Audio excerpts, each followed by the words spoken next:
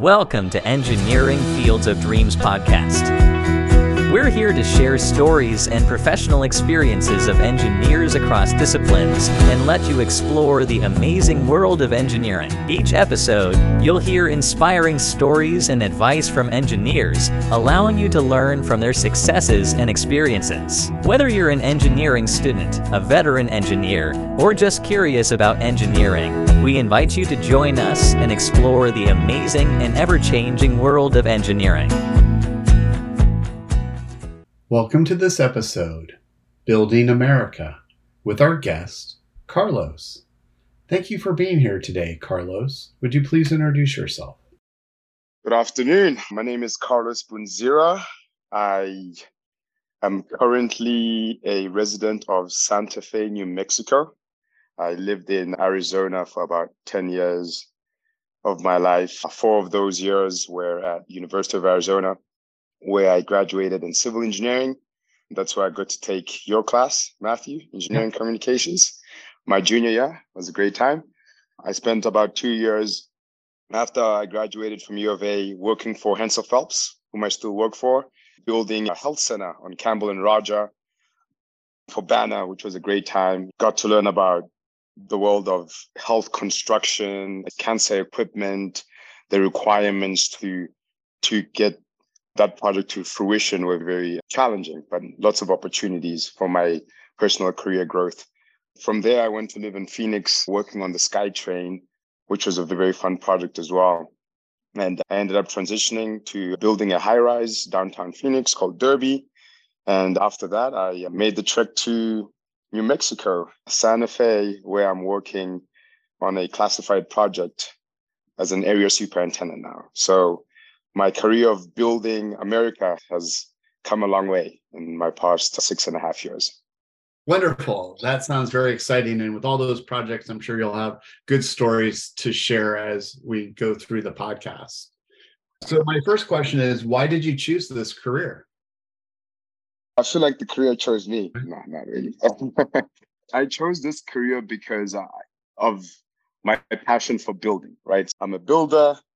I come from a family of builders, and it was only fitting for me to get into a career of building, into the built environment. Obviously, I picked to major in civil engineering and structural engineering, which is typically a more design-based field. But with a couple of internships, I really realized that my passion was building and construction, building relationships, not only with owners or trade partners, but also with community partners, building very great structures, as I had mentioned earlier in my past 6.5 years, but most importantly, building teams with great people. So I've been privileged to work with some very great folks at Hensel Phelps, and I've been part of some very highly functioning teams. So when you put all of that together, now I look back at it 6.5 years ago, or 7 years ago, actually, because Friday, May the 13th is when we graduated. I've picked the field that's about building, and that's what I wanted to do. For sure. And I think that you tapped into talking about not just building structures, but building great teams. And I think sometimes new engineering grads think that they're going to be maybe a solo practitioner, but really to have success, it's really about being part of a team. No, that's 100% true. When it comes to a construction project, you're a pawn, right? You're one of, if you think about just the craft guys or the craft folks, shall I say, you'll have about 250 craft at some time going through your project. And the folks that actually go and build America do it physically with their hands. So when you think about being a pawn in a group of 260 people, and then you go and you add on the construction team, and then you go and you add on the design team, and then you go and you add on the owner group, right? And owner groups can be different. For example, at SkyTrain, when we were working for the airport, they had a very large owner group, right? So you had to deal with owner facilities, you had to deal with owner parking, you had to deal with so many different airport folks. So the number one thing that you have to realize, especially in my field, is teamwork makes the dream work. And you cannot be successful if you're not working as a team, and especially working as a highly functioning team. Yeah, and highly functioning teams need to communicate well together, whether that's in person or electronic means. Communication really helps team take it to the next level. Yeah, communication is key. Communication is very much key. The big thing about communication that everybody has to realize, and what I realize, is everyone's different. So you have to have a little bit of a situational awareness when it comes to communication. If we take it purely technically, at my company, Hensel Phelps, we have a form that we use to discuss communication. And one of the things that we ask is, what is your best mode of communication? Is it phone? Is it text? Is it email? Everyone's different. So you have to be able to, similar with the owner group, you have to be able to find, and it takes time to find the best means of communication, or just ask the question, hey, what's the best way to communicate to you? Yes. Yes, I think that's so important. And as you say, everyone has different preferences. And I think your answer leads well to my next question. What is one thing that you know now that you wish you knew before graduation? Oh, that's a tough one. I wish I knew a lot of things before graduation. But I would say the biggest thing I wish I knew before graduation is, and this is a controversial statement, but I do feel as though when you go through a college career, it sometimes is very much training you for grad school or training you for research in lieu of training you for work. Because the built environment, whether you're going to design or you're going to construction, whichever it is, or you're an architect, whichever it is, it requires a lot of soft skills in lieu of technical skills. So I wish I knew how much soft skills would play in my career, and I wish I would have worked on my soft skills more earlier in my career. Now it's very evident, and every single major company is fully aware that soft skills are very high. Lots of companies, lots of firms are aware that emotional intelligence is something that is very important.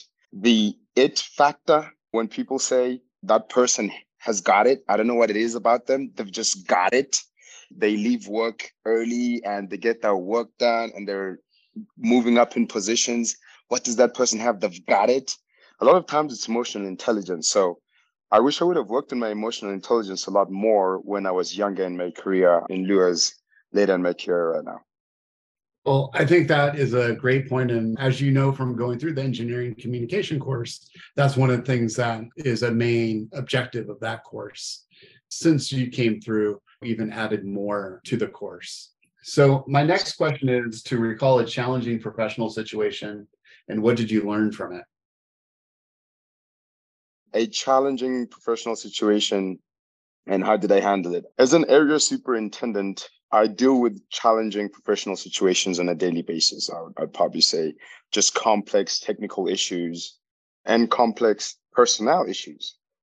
I would say the most challenging professional situation I've been in was probably a change order negotiation with a trade partner when I was a project engineer on the high-rise project I was telling you about. And it was a very challenging professional situation. And just to be clear on this, I'll skip to, I failed at this. It didn't end well for me. It didn't end well for me, but I do want to tell the story because it has a good amount of lessons learned. I think a lot of times in my career, I've tended not to focus on that T word, which is teamwork, right? And a lot of times when it's come to finances, I've been very, what's the correct word? I don't want to say the word greedy because greedy sounds bad, but essentially I've been very greedy, right? I've always put my goals first, right? If I went into most negotiations, I put my goal first. And I think there was a trade partner that I went into a negotiation with. I certainly went into the negotiation in a very greedy manner, right? I went into it with a winner takes all type manner. And I think one thing that I learned from it was that there shouldn't be any winning or losing when it comes to negotiations, especially in a team environment. There should be shared opportunities for success.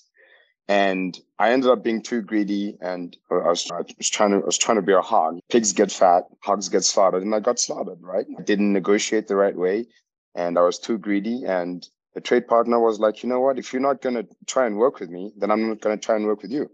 And I ended up losing.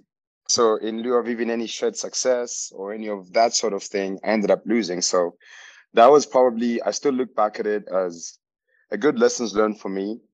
You know, there should not be any winning or losing when it comes to a team environment. There should be shared success. And if I could redo that negotiation, I probably would.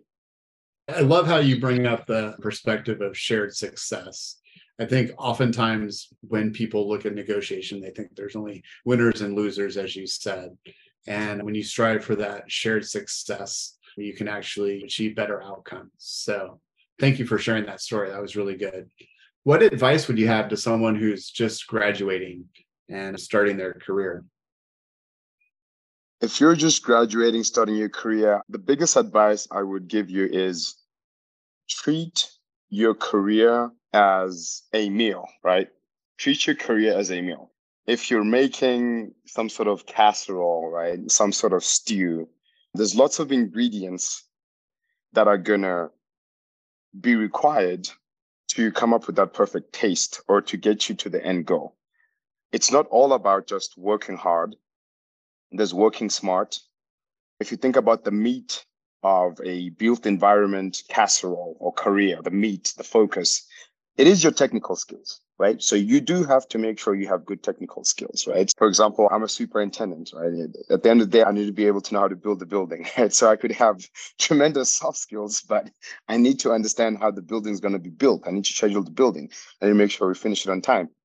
And we should make sure it's built safely, right? I need to understand all the requirements, but I need a little bit of salt. And that salt might be a little emotional intelligence from time to time. I need some pepper. That pepper might be reading a self-growth book. I need maybe some lime juice. That lime juice might be taking care of yourself. Plenty of people young in their careers do not take care of themselves, whether that's physically or mentally. Figure something out. Get a gym membership. Go for a run. Don't kill yourself in the first 5 years of your career. That's been very common in our industry. So because we're trying to, in design, you're working so hard so you can get your PE, you pass your PE exam, and then, you can get that promotion. In construction, very similar things. Don't kill yourself for your career. You will become more successful in your career the more you take care of yourself physically and mentally. And finally, the biggest ingredient I feel in the career success casserole is enjoy yourself. I would definitely say the folks who enjoy their day-to-day activities are more successful. Now, some people might go and debate that with me and argue that with me, and I'll listen to them, but I don't think I can change my mind on that. I think the folks who enjoy their day-to-day activities are more successful. So I feel like if you have those ingredients from the Carlos Bunzira Book of Success, like casserole, you'll do fine. You'll do fine in your career if you're a new grad right now. Yeah, I love your casserole example and the advice you gave. And I also love how you demonstrated being a good storyteller to help your audience remember your key main points. Because I think as you work through that recipe, that is something that the students in the class will really remember, that analogy you made. So that was a great way of showing that practice. Thank you. Thank you. And I think it's a demanding field, the built environment. As we always say, somebody's got to go build America, right? Whether you're in construction, whether you're in design, whether you're part of an owner group, this is what we have to do. We have to go build infrastructure. We build roads. We design roads, bridges, drainage systems, buildings, dams, you name it. It's not easy. It is not easy work. It is going to require hard work, but have fun with it. So thank you so much for being on the podcast today. It was a pleasure chatting with you. Thanks, Matthew.